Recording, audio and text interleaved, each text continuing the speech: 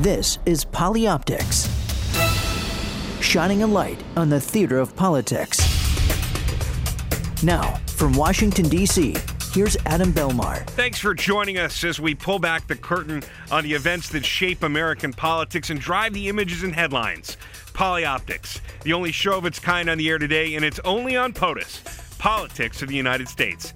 This week, we take a hard look inside the United States Secret Service. Former Special Agent Dan Emmett joins the conversation and would take a really revealing look at the Presidential Protection Division.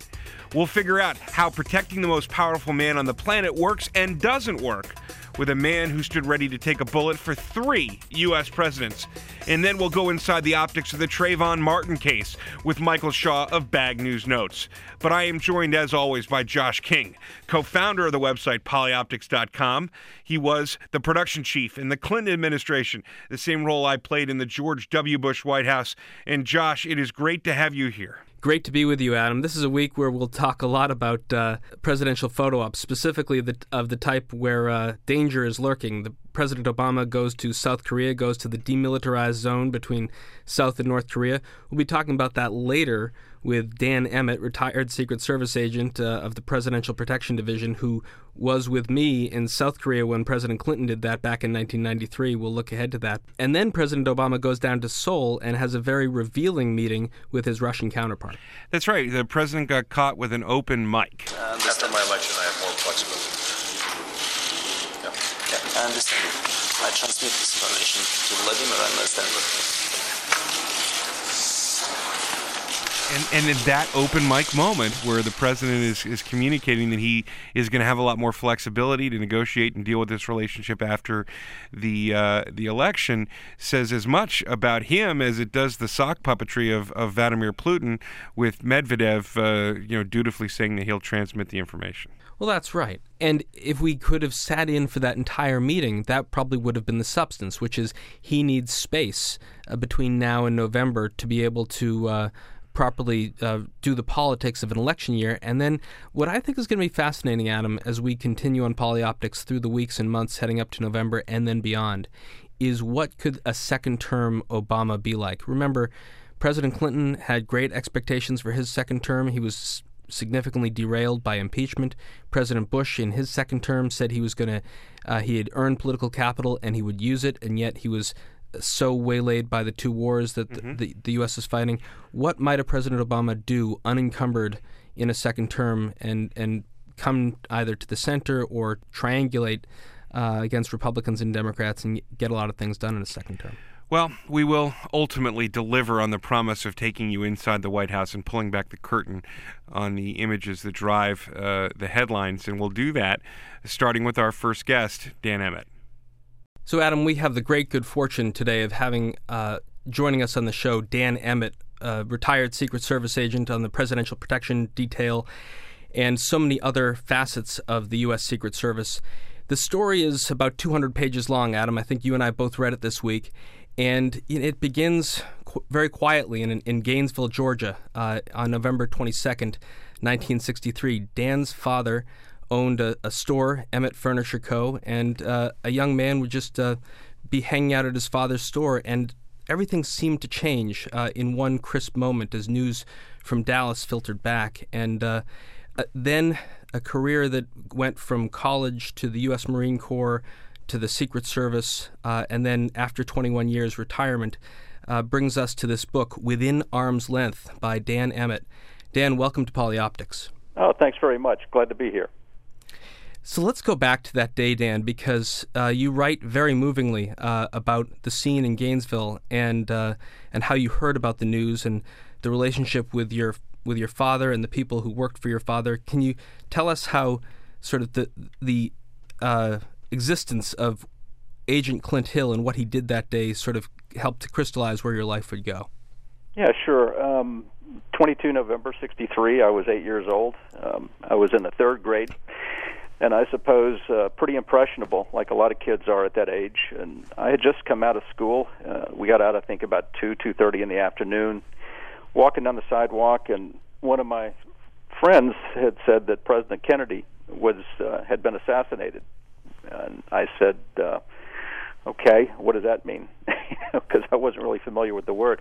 He said he's dead. He's been killed. And so I didn't really believe that. It seemed a little bit far-fetched to me that someone would kill President Kennedy. So I climbed up in the cab of a truck that my father's delivery man drove, who came to pick me up at school, and I asked him about it, and he confirmed. He said President Kennedy is definitely, he's dead. So that made a very big impression on me at that point. And later on, during the weekend is when I saw the photograph of Agent Clint Hill on the back of the Kennedy limo, doing his best to protect President Kennedy and Mrs. Kennedy. He had reacted in a phenomenally short amount of time. In fact, he almost reached the rear of the limo before the third round broke the headshot. So his actions that day had a great impact on me. I was very moved, very impressed by that photograph. And I asked my father, I said, Dad, who is this man on the back of the limo? And Dad explained it to me. He explained that that's a Secret Service agent. His job is to get between the assassin and the president and sacrifice his own life if necessary. That made a huge impact on me, and I remember thinking, what a job that is, what that must be like, and maybe that's something exactly like I would want to do someday. So, of course, little boys being little boys, different career ambitions came and went through the years, but that one always returned. Back in the day, I suspect, Dan, the detail leader did not ride in the shotgun seat in the limo. Is that what happened that day? No, the agent in charge that day is actually the DSAC, the Deputy Special Agent in charge. He was in the right front of the limo. So it was the standard configuration, the same as we have today. I think the biggest difference, of course, is that President Kennedy, unfortunately, was riding in an open-top limo with a lot of tall buildings in the area, unlike today where presidents are completely enclosed in armor. You're never going to see that again with the convertible, the president sitting in a convertible limousine. At the same time I was reading your book this week, Robert Caro, the prolific biographer of Lyndon Johnson, came out with a long piece, a preface to his fourth volume in the New Yorker magazine, and it really detailed November 22nd from Vice President Johnson's eyes and talked in incredible detail about the role of Rufus Youngblood, probably riding a few cars back in the motorcade, hearing the report from the Texas School Book Depository, and using his instincts, jumped on top of a very large vice president, stayed over him during the chaotic ride to Parkland Hospital. And then it details a sort of movement through a hospital, certainly not advanced by a VPPD agent or detail, and then a lot of quick decision-making that got him back to Love Field and eventually sworn in as the next president of the United States and ultimately back to Washington. What's your understanding of the heroism of Rufus Youngblood, in addition to Clint Hill that day, in terms of quick thinking and being able to adapt to an unpredictable situation? Yeah, Mr. Youngblood was right on his game that day. As soon as he perceived what was happening, he went over the front seat into the back seat and got on top of Vice President Johnson, which is exactly what he was supposed to do. His response that day was absolutely perfect. So then, Dan, in 1984, you're a young agent, and you've been in the agency for about a year, and you were assigned a temporary detail to cover Senator Kennedy, Senator Edward Kennedy, in the 1984 election. And sort of everything comes home in terms of the 20-year distance between 63 and 84 with an opportunity that Senator Kennedy gave you. Can you describe that situation? Yeah, sure. First of all, a lot of people wonder, well, why was the Secret Service protecting Ted Kennedy? He wasn't running for the office of any presidency or anything else. President Reagan assigned Ted Kennedy a Secret Service detail for the final 30 days of the 84 campaign because the senator was actively campaigning for Walter Mondale all around the country, Mondale, of course, being the Democratic nominee. So that's how that detail actually came to pass. We had been with Senator Kennedy for 30 days, and on the final day of the campaign, in fact, we took him to vote that morning, and then he signed off protection, meaning he no longer wanted us or needed us. and we all went back to the Kennedy compound there at Hyannisport. We had a clam bake that he threw for us, kind of a surprise. Very nice of him to do that. And later in the afternoon, as things were kind of winding down and people were starting to file onto the airport, he moved sort of among us and asked if there was anyone who would enjoy or would like to take a tour of President John F. Kennedy's house on the compound. So I accepted immediately. I thought, what a great opportunity. So Senator walked myself and two other agents over to President Kennedy's home. He handed me the key and said, "Lock up when you're done, and come find me and give me the key back to me." So walking through the house, it was very, very eerie. All of President Kennedy's, or a lot of his things rather, were still there in the house. His business suits were still hanging in the closet. Some items of his jewelry on the dresser. Magazines, books, things from 1963 still in the house. And it was a very surreal experience, to say the least. And once I had finished touring the house, I found him on the beach and returned the key to him. And we spoke for a few moments, but I'll always remember that day. That it was certainly an experience that I realized that very few people had ever been afforded, other than possibly the family itself. Dan, one of the things that I enjoyed about the book is really a personal narrative. It's your story, but you do give the reader, especially those unindoctrinated into the ways of the United States Secret Service, its core mission of protecting the president, and some of the nuanced elements of how that job is done. It gives you some nice insight into that. As I went to work at the White House, having come out of the world of broadcast television and journalism, I had no real appreciation beyond those were the guys in suits with guns who protected the president, of how they worked hand in glove, ideally, with the White House staff when the president moves off the 18 acres. And you give some really interesting examples in the book. But I want to get you to give us some opinion, some understanding of how things play out from what we like to call polyoptics perspective, because really the protection of the president says a great deal to the rest of the world and to Americans about the importance of our president and how we regard those movements, certainly after the assassination and assassination attempts that have occurred over the years.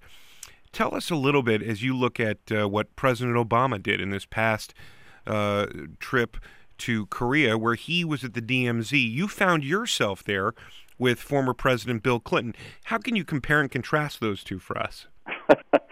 That's a real good question. Of course, presidents have been going to Korea really since the end of the conflict, since the hostilities ended in 1953. The country is, of course, still formally in a state of war. The war never officially ended, just a ceasefire. So a state of war does still exist between North Korea and South Korea. That makes it a little more dangerous, perhaps, to visit that country than maybe some other places that you might take the president. Generally speaking, the president is, and anyone else is fairly safe in South Korea. But the farther north you go, the more hazardous it becomes, the closer you get to the demilitarized zone.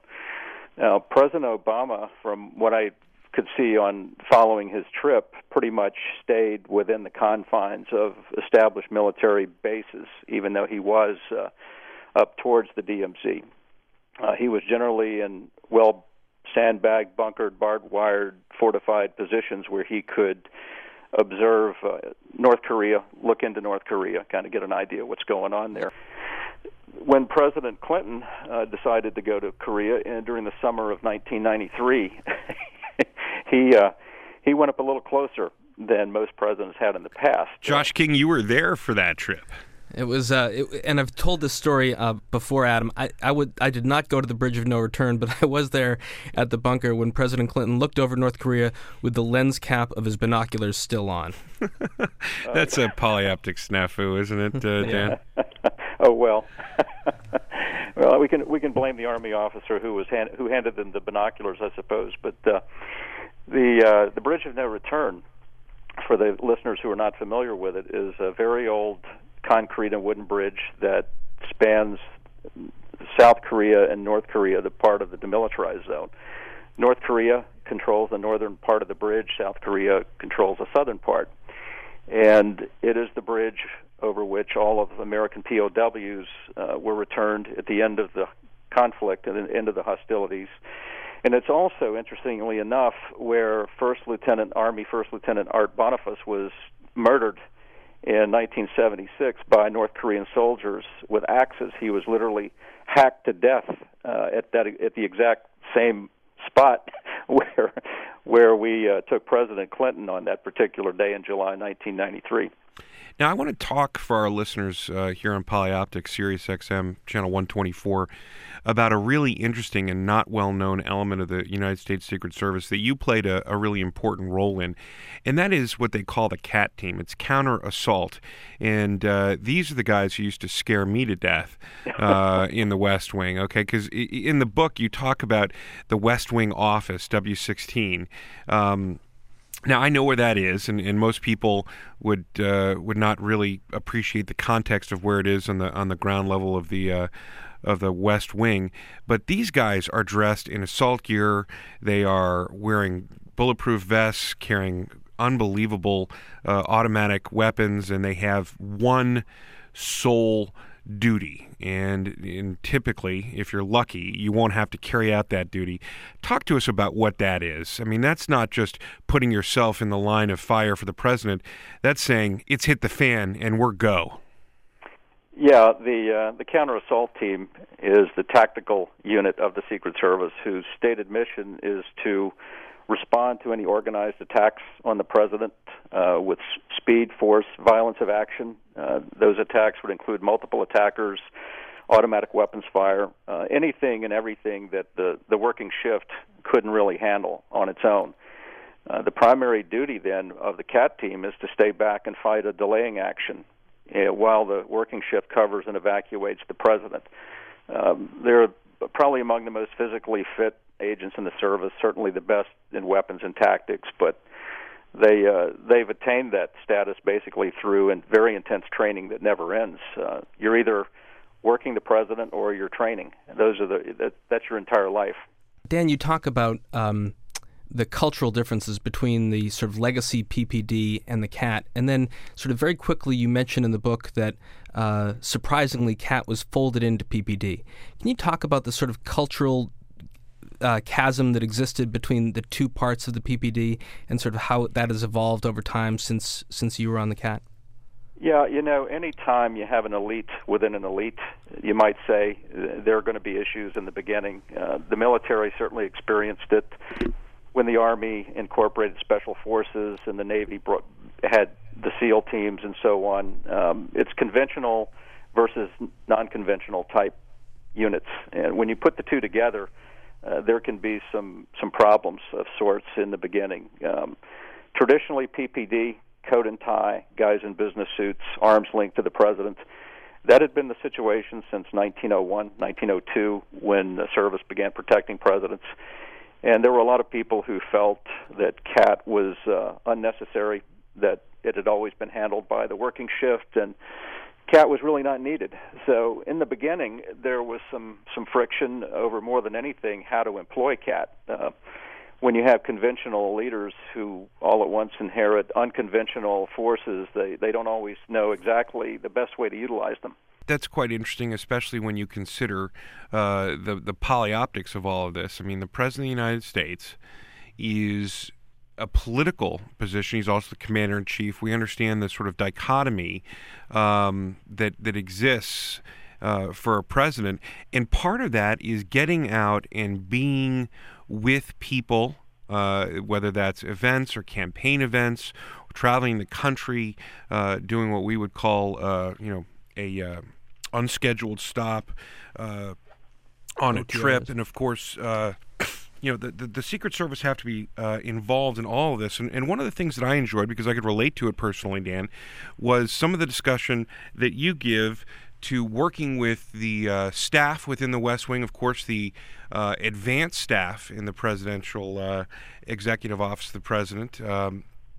But talk to us for a second about the tug back and forth between how much protection the Secret Service would always love to afford the president and the ever-increasing challenges that are presented by, the communications needs of a White House that needs to get the president out there on a regular basis. He can't be in that bubble or perceived to be surrounded by men with guns and inaccessible. Right. Every president, and of course the president's staff, wants the president to get out and be as accessible to the taxpayers and to the voters as possible. Well, of course, the Secret Service, if we had our way, he'd never leave the White House, but that's not practical. And so the president and the staff come up with places that he would like to go, people he'd like to say hello to, things of that sort. And then it's the Secret Service job to build a security plan around that. And that's why the staff and the agents have to work so closely together. And that's the reason I wrote that section in the book, was to give the reader an idea of, all of the things that agents experience, not just standing next to the president, but the complexities of conducting advances, coordinating with staff, and all of the different things that actually go into protecting the president when he leaves the White House. And here I should probably sort of weigh in to sort of offer that the other side of the fence view. And Dan, you sketch a portrait of probably a young female colleague of mine, 1993, 1994. Don't know who it is. I could guess about how a person who probably joined Governor Clinton's campaign in late 1991, worked throughout 1992, ever increasing perimeters of security as this Southern governor becomes the more likely nominee, and then the more likely president, then president-elect, and then president. So people still operated under the idea that this was just Bill, and he could just leave the governor's mansion in Little Rock and go to a restaurant or walk the streets and do whatever he wanted. And young people like myself would get into the White House in January 1993 and say, it's got to be the same, because this is why people put Clinton in office. And you would go out on advances, and you very well make the point that presidents sort of realize the assets available to them, Marine One, Air Force One. They could go anywhere in the world with very little notice and do just about anything that they wanted to do. And the people who come into the White House have very little training compared to your sort of many years in the New York field office, and need to work on par with you. So they either get what your mission is and figure out how to work within it, or compromise, or there comes to be a level of contention. Can you talk about how sort of you saw that and how that person evolved, and also maybe how you evolved, or maybe how you didn't evolve? Well, that's a great question. Of course, when you and the others from President Clinton's staff came into the White House in 1993, we had just gotten... The Republicans had just left office, where we had been with them for 12 years, the Secret Service, we being Secret Service. 8 years of President Reagan, of course, and then 4 years of President Bush. So we were used to working with them. They were used to working with us. And then all at once, they're gone. And in comes an entirely new administration with a group of very young people who were not used to our way of doing things. We're not used to the way presidents are handled versus presidential candidates. And so there was, of course, as you recall, some growing pains there between staff and the Secret Service. Now, of course, I do point out later on in the book, in that part of the book, that as time went on, we did work very well together. And it was just largely a matter of two entities coming together that had never been together and learning how the plan worked. Over time, it was absolutely. By the time I left the presidential detail, things had improved immensely. And that young lady that I speak of in the book, I also write in the book that I ran into her later on. We did another site together, a much larger, much more complex site, and she was an entirely different person. It was apparent that she had matured a great deal, and that maybe perhaps I had, changed a little bit too in my ability to be a little more understanding and tolerant.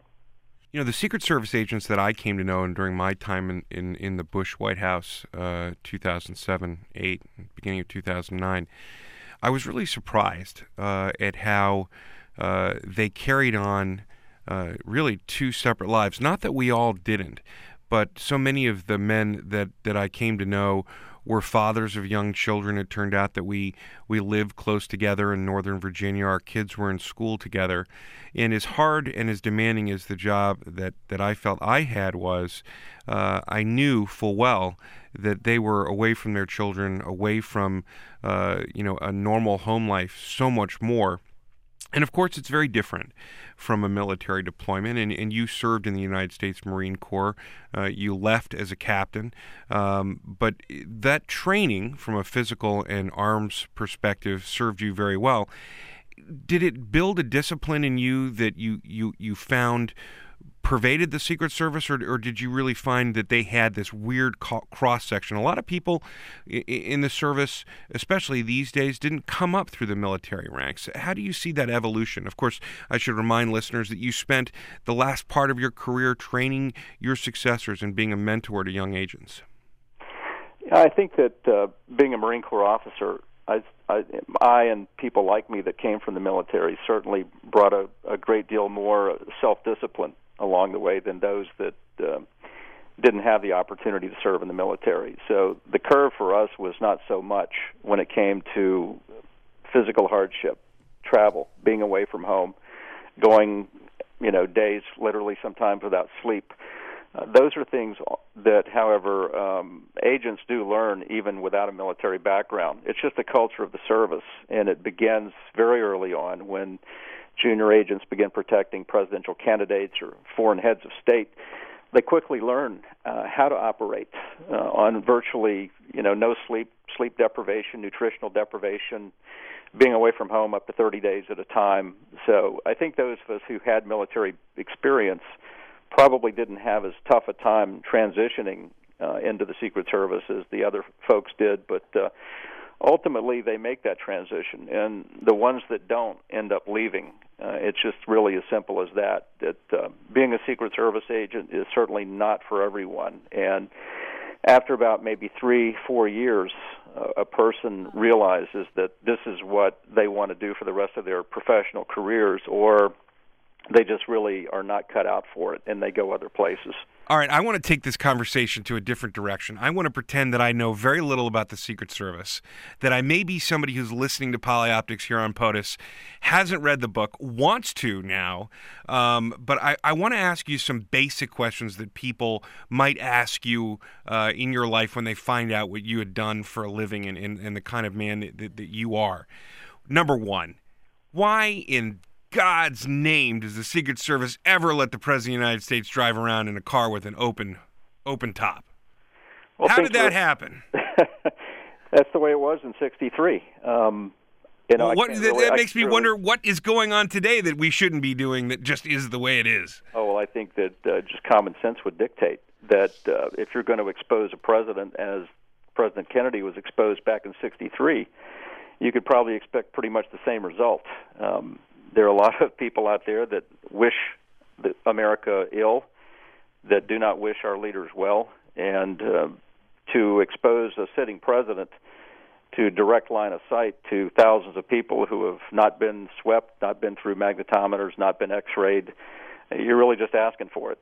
So it was just a different time in our history. And the Secret Service has always been very good, very astute at learning from things that have gone wrong. You lose a president, you look at it and you go, how did we lose him? Why did we lose him? Let's fix that so that doesn't happen again. So that was the end result. Well, that gets to some of these sort of existential questions of the presidency, which is, and I think in a couple instances in your book, you express exasperation that the president is going to do something, but you realize that you have to follow through with the mission anyway and do the best that you can. And one of the things you don't write about in the book, but I think it's probably contemporaneous with both of our experiences, was when President Clinton went to the Bob Hope Chrysler Classic out in California. Were you there for that, Dan? I don't recall being on that trip. No, it doesn't ring a bell. He played golf with President Ford, first President Bush, and Bob Hope. It was an amazing foursome, and yet it was in the middle of the Celebrity Pro-Am, and I'm sure it's very difficult to either mag that full gallery crowd or to properly cover the high ground in what was basically a desert scene. Yeah, well, it's like I've been asked many times, can you 100% can you assure the safety of the president? And there's absolutely no agent that will tell you that they can. If they tell you that, they're not being realistic. What the Secret Service does is minimize the risk, minimizes the threat. But yet, the president in an open society like we live in, he's going to go out, he's going to be among the people. That's kind of what America's all about. And that's what the Secret Service is about. No matter what he does, no matter where he goes, it's the job of the service to build that layer of protection around him so that he can go out, meet the people, be with the people, and do it in relative safety. I got two more questions for you as we sort of wrap up this great conversation with you, Dan Emmett.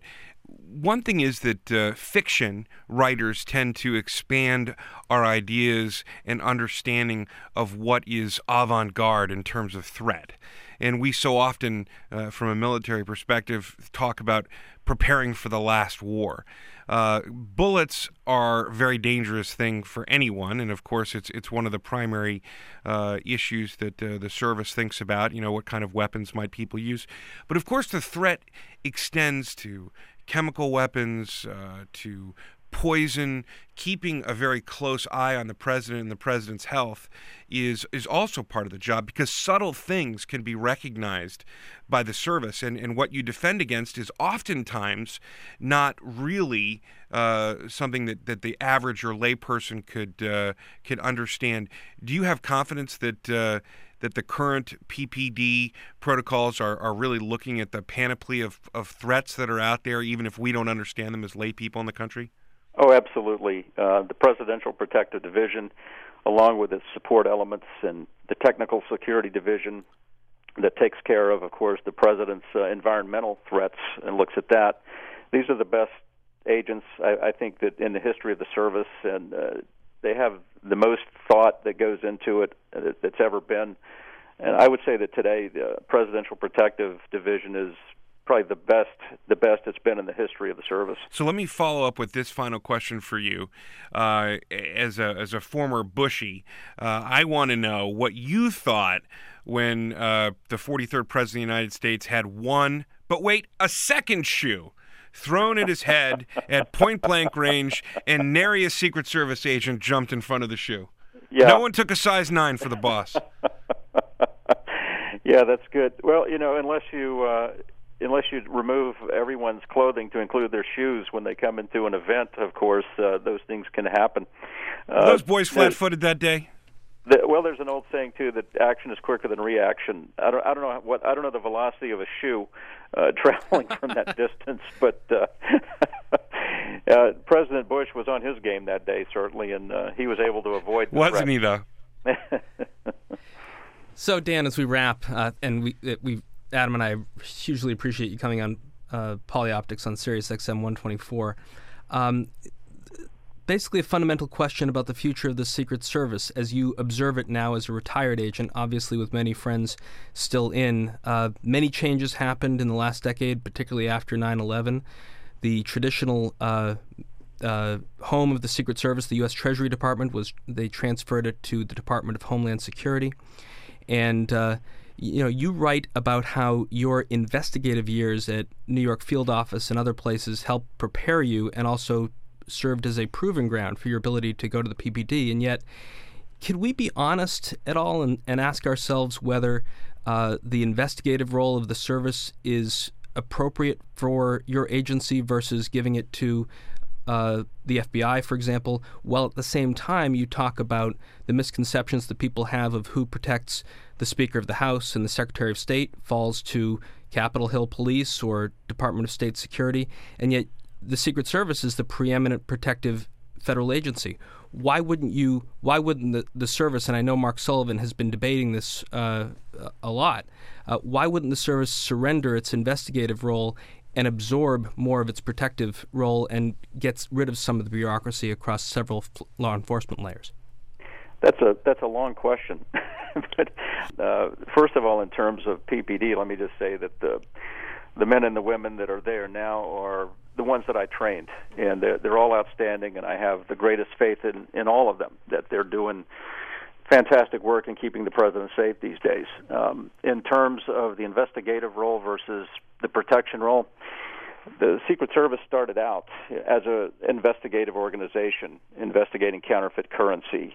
And if you look at the investigations of the Secret Service, they're relatively simple and relatively small in comparison to those of, say, the FBI.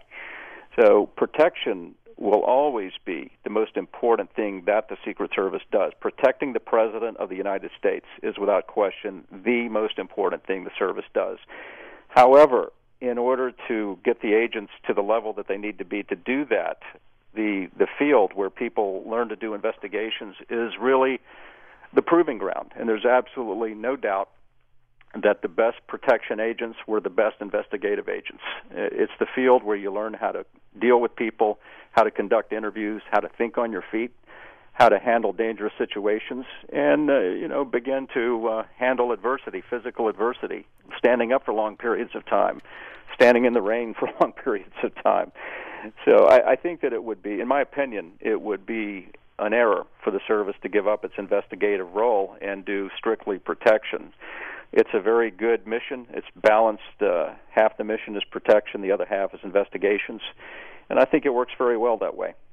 But wouldn't you think that maybe you could take on high-ranking members of Congress or high-ranking diplomats like the Secretary of State and say, you guys focus on diplomacy or on legislation and let the best protectors do the protecting of the people who we can't afford to lose? Well, those people that you mentioned, of course, they all have very important jobs, but the people that do protect them are very good at their work, too. And if you look at their methods and their tactics, most of it came from Secret Service doctrine. I actually reviewed the Capitol Police protective procedure several years ago when I was an agent in training division. That was one of my collateral duties, was to go and see what they were doing per their request. In order for the Secret Service to do what you suggest, it would either have to give up its investigative mission or it would have to hire hundreds, if not thousands, of more new agents.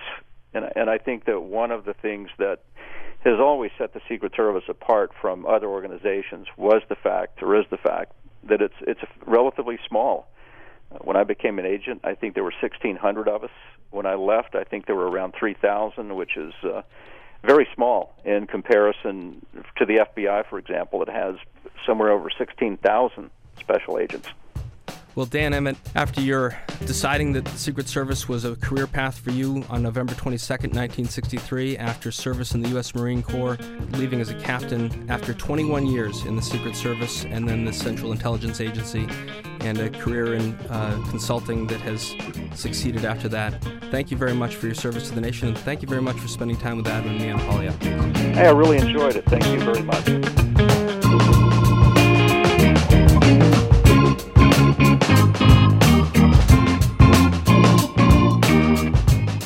Well, talking about the United States Secret Service and the optics of the presidency is an interesting thing to do, but I think it's even more interesting when you get the insider perspective like we have with Dan Emmett. That's right. I remember Dan very clearly, and when I look at the pictures in his book, Within Arm's Length, I remember clearly many times we worked together on advances or we worked together traveling with the press with President Clinton. Look, he came across as a very much buttoned-down, taciturn, no fooling around guy. There were plenty of people in the PPD who I had a lighter relationship with, but few that I thought were sort of more focused in doing the job day in, day out than Dan Emmett. And yet he details in his book, Adam, how physically difficult and grueling it was to get that job done. I mean, I thought I was working hard. I would work sort of round the clock getting ready for a game day, but then I could really relax. There's no relaxing with the Secret Service. Indeed. It is just the closer you get to it, the more you begin to understand that. Well, let's go ahead and turn the page because I want to read the pictures, and there's some great polyoptics that we've experienced over the last week or so, especially with the president being out of Washington and some little open mic fun that we might also touch on. But we are joined by polyoptics contributor the editor and founder of Bag News Notes. Michael Shaw, welcome back to the broadcast. Great to be here with you guys again this morning. A lot of good pictures this week. Absolutely. I mean, we've just got to start with this whole Etch-a-Sketch scene that has been so much in the news and pictured as a prop. Josh, will you just get Polyoptics listeners up to speed on where the Etch-a-Sketch controversy started and how we got here? And Michael, you'll tell us what it means. Sure, Adam. I mean, it really begins on Wednesday, March 21st, if my memory serves, and I'm sort of scanning the wires, and I'm seeing that there's something that's moving that's getting retweeted a lot, which is a picture of an Etch-a-Sketch of Mitt Romney on family vacation with his dog Seamus in a dog crate on the hood, and that's something that you, me, and Michael have talked about in the past. And that must have got sort of in the subconscious of Romney headquarters, because a little later that morning, Eric Fernstrom, the press secretary to Governor Romney, is on a remote satellite broadcast with a news anchor and asks him the question. And the anchor asks him the question of how can Governor Romney reposition himself for the general election? And Fernstrom says something like, "Oh, it's just like an Etch-a-Sketch. You can shake it up and start all over again." And while Romney might have, and Fernstrom might have been referring to something else, it is immediately seized upon by the press and then by Rick Santorum and Newt Gingrich. Suddenly, the Etch-a-Sketch is the most popular prop in American politics. And I'm driving along in Philadelphia, and I'm trying to find out, well, who makes Etch-a-Sketch? And it turns out it's the Ohio Art Company. And I do a little more investigation. It says, is this a public company? Yes, it is. What's their stock like? Well, it's traded over the counter in basically pennies. And that day afterward, the stock price for Ohio Art went up about 1,000%. Well, in a way, this is just, it doesn't require that many words. That's what's amazing about it. You know, Karl Rove said, my favorite quote, politics is TV with the sound off. I mean, you have Madison Avenue and you have political spinmeisters that are working, you know, day in, day out for major amounts of money to try and come up with visuals that really get into people's heads. And this, in terms of handing it over to the opposition, is a classic. I mean, this is a visual metaphor that gets into people's heads. It's a great visual metaphor, something you can feel, you can think, you can touch at the same time. I mean, this is not going to go away. This is an image that just tells the whole story just by looking at it. And we're going to see these on the campaign trail. You're going to have people that are protesting Mitt Romney that are going to be standing there with these devices, holding them up in the air, and they're not going to have to say anything else. Well, let's break it down from a really psychological perspective, right? I mean, you know, if you don't remember, Michael Shaw is a clinical psychologist, and Josh and I like to read our own things into it.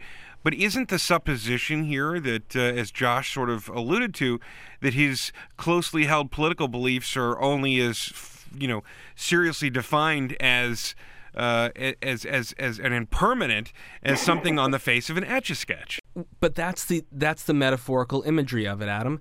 That you somehow, out of your own team's mouth, out of Eric Fernstrom's mouth, he comes up with the one consumer product that, by its very definition, has no permanence to it, that only a slight shake of its existence can wipe from its face everything that is already on it. So if there was any sort of handing to, first in the first notion, Team Santorum and Team Gingrich, and later to Team Obama, the description of what the Achilles heel of Mitt Romney is, it would be the metaphysical existence of the Etch-a-Sketch, and it was a metaphor and a prop brought into the campaign not by his opponents, but by something that his own press secretary said on the air. Right, and metaphysical and physical. I mean, it's one thing to have these metaphors or these analogies that are damaging to Romney, like the Seamus incident and, you know, the dog on the roof, but it requires someone bringing it up in words and language, and then someone having to visualize it once, you know, the words have been delivered. But this happens with an object. I mean, it just doesn't get more you know, elegant than that. This is as if you could hold up back in the Dukakis race, if someone could like hold up a tank And then you said, oh, yeah, that now I get the picture. This does it all, in one shot. What Adam and I have said over many different episodes is the power of a prop in American visual photojournalism. And I used to do it all the time, which is, okay, President Clinton is going to a police academy training center. You have him hold up a badge or have him hold up a trigger lock. Or he's going to the opening day of the baseball season, have him stand in the dugout with a baseball bat in his hand, because photographers can't resist the notion of having an object that helps tell the story in addition to the physical being of the subject. We go to the Final Four basketball, NCAA Final Four in Charlotte, North Carolina. I hand the president a basketball, and I tell him, Mr. President, when you get up to the top of the stairs in Air Force One, cock your elbow back and launch this basketball high up into the air. I'm going to have a CBS camera shooting it, and I'll catch the ball. But that very fact is going to be woven in that evening to the opening video sequence of CBS Sports. You're going to be seen by millions of basketball viewers in a positive light, as if you're throwing a ball into the hoop in Charlotte. I am shocked that you would manipulate the press in this way, Joshua. That's what There's gambling in that casino? Didn't Gore actually produce a lockbox, a physical one, during a debate, which helped close the gap with with Bush? I don't remember the actual physical lockbox. I remember Gore saying, "It is a lockbox," right? But I don't remember the power. Actual. But we talked with who do we talk with, Adam, about Ross Perot and the introduction of charts into a debate? Yeah. Oh yes, no, absolutely. We were speaking with Steve Ratner. That's right. All right, let me turn the page here, because if you have been alive and breathing, and Lord knows all of you who are POTUS listeners do a hell of a lot more than that, you're no stranger to the really very sad story that we've all come to know about the death of Trayvon Martin at the hands of George Zimmerman. This is playing out as a very large racial narrative in the press, even as we struggle to find the facts, if they can be ascertained, and a truth that is ever increasingly difficult to find because everyone is dug in. But in only one place have I seen a really wonderful, thoughtful progression of understanding of the optics here. And Michael Shaw, you have done that so well. So take us through it. How have Americans first come to know and see and understand the facts of who Trayvon Martin is, and how is that developed over new images and our understanding of more of each man's background?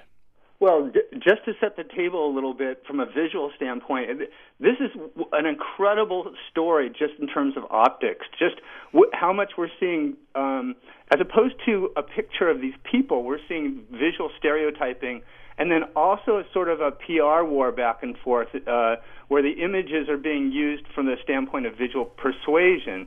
Visual media does not do a very good job when it comes to nuance or ambiguity. And so, a lot of times when we see images in the media, and the ones that get self-selected by editors are going for drama. They're very dichotomous. It's either there's an either-or component to it. There's a kind of, they want to put a visual story in terms of like who's the hero, who's the villain. This is the absolute worst situation to run through that kind of right, because criteria. we kind of started with this very young, prepubescent image of Trayvon Martin with a wonderful smile, and we started with a sort of very angry-looking, sour-faced George Zimmerman, and very quickly it turned into an older, maybe a little bit more sinister-looking Trayvon Martin and a more upscale, smiling, upstanding citizen George Zimmerman. Optically, even though the facts are still coming out, this is what people are seeing. Am I right? Absolutely. Phase one we could call, because it seems like we've gone through 4 phases of this already, and more to come. But the immediate aftermath, we had release of photos of Trayvon by the family. There was 2 photos primarily that really circulated. One shows him in, and both of them, by the way, he's 11 years old. This is a 17-year-old kid who was killed. So one picture shows him in a T-shirt, and he just looks like an angel. Then the other photo, which really unleashed all kinds of reactions in the culture, shows him wearing a hoodie, and he's leaning forward, and there's a sort of a little bit mean, but more like deer in the headlights kind of vulnerable look to him. So you have those two pictures floating out there for a solid week, juxtaposed with one image and one image only of this George Zimmerman, and it shows him looking a little scruffy. It's not basically, it is. It's a mugshot. He was not arrested, but he was taken into custody before he was released. And this photo, he's wearing this orange jumpsuit. I mean, it's almost like a Gitmo shot, So you've got these two unbelievably empathic and sensitive photos of this 11-year-old angel up against this picture of this guy. And by the way, he also is half Hispanic, half white. So there's an ethnic component to it. So, up against this image of Zimmerman. And people just went crazy seeing the difference. But and maybe they're completely true and representative, but they're also incredibly stereotypical.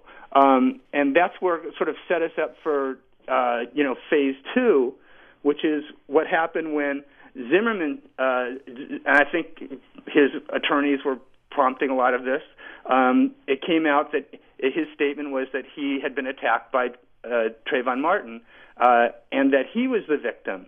And at that point, you had a flip in terms of how the imagery was playing. Another picture was produced of and started circulating of Zimmerman.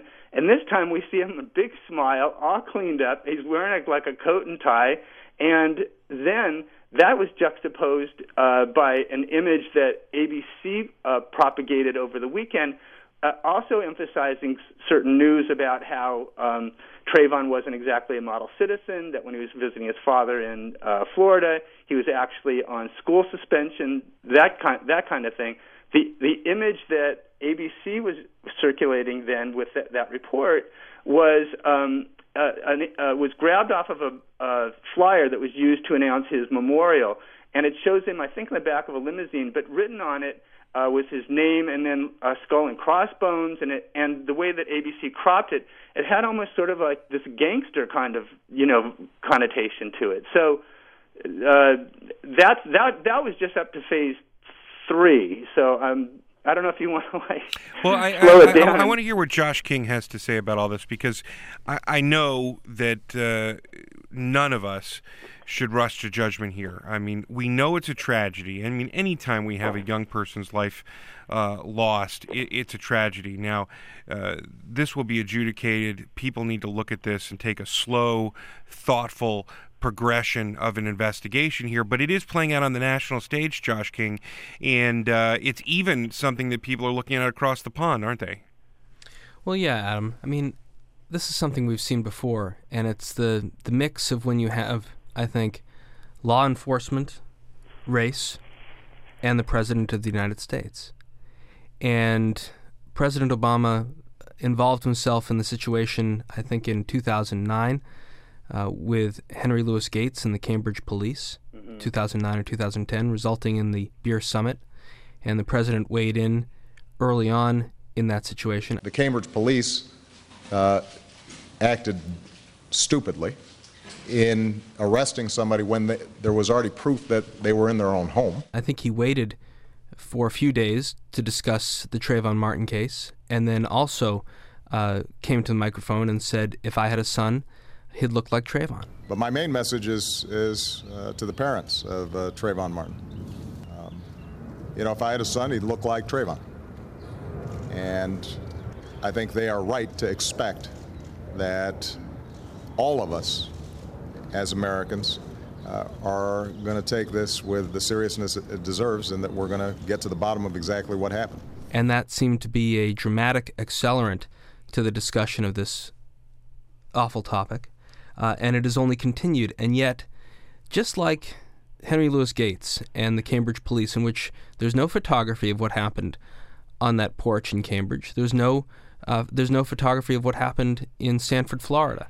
And all you have to work with to visually describe these stories after President Obama made his statement are the conflicting headshots that Michael brings up. And what age is Trayvon when he's pictured?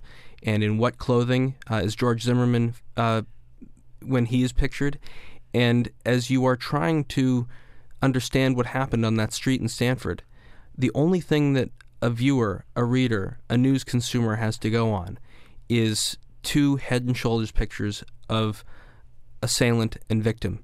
And then at the end of the day, you precipitate a debate about who exactly is the assailant and who exactly is the victim. And it's frankly something that's what investigations are for, and you only wish that people could not weigh in until all the facts are really known. Michael Shaw, you get the last word here. Wow, I think the last word is that there's no last word on this. This story, because of the ambiguity of it, is going to continue to spin out.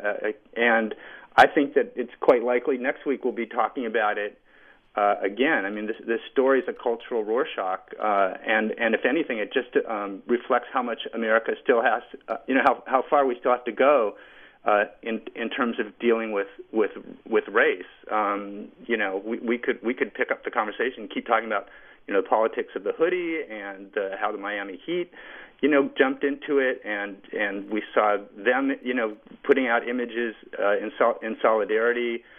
What happened on the floor of the Congress with Bobby Rush when he put on a hoodie and then basically almost got kicked out of the building.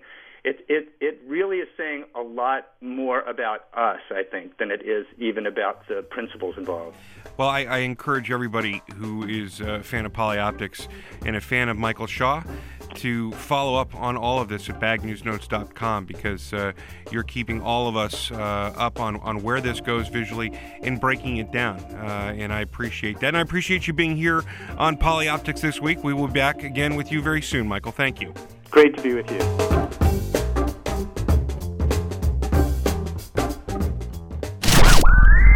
Not red. POTUS. Not blue. POTUS. Red, white, and blue. POTUS.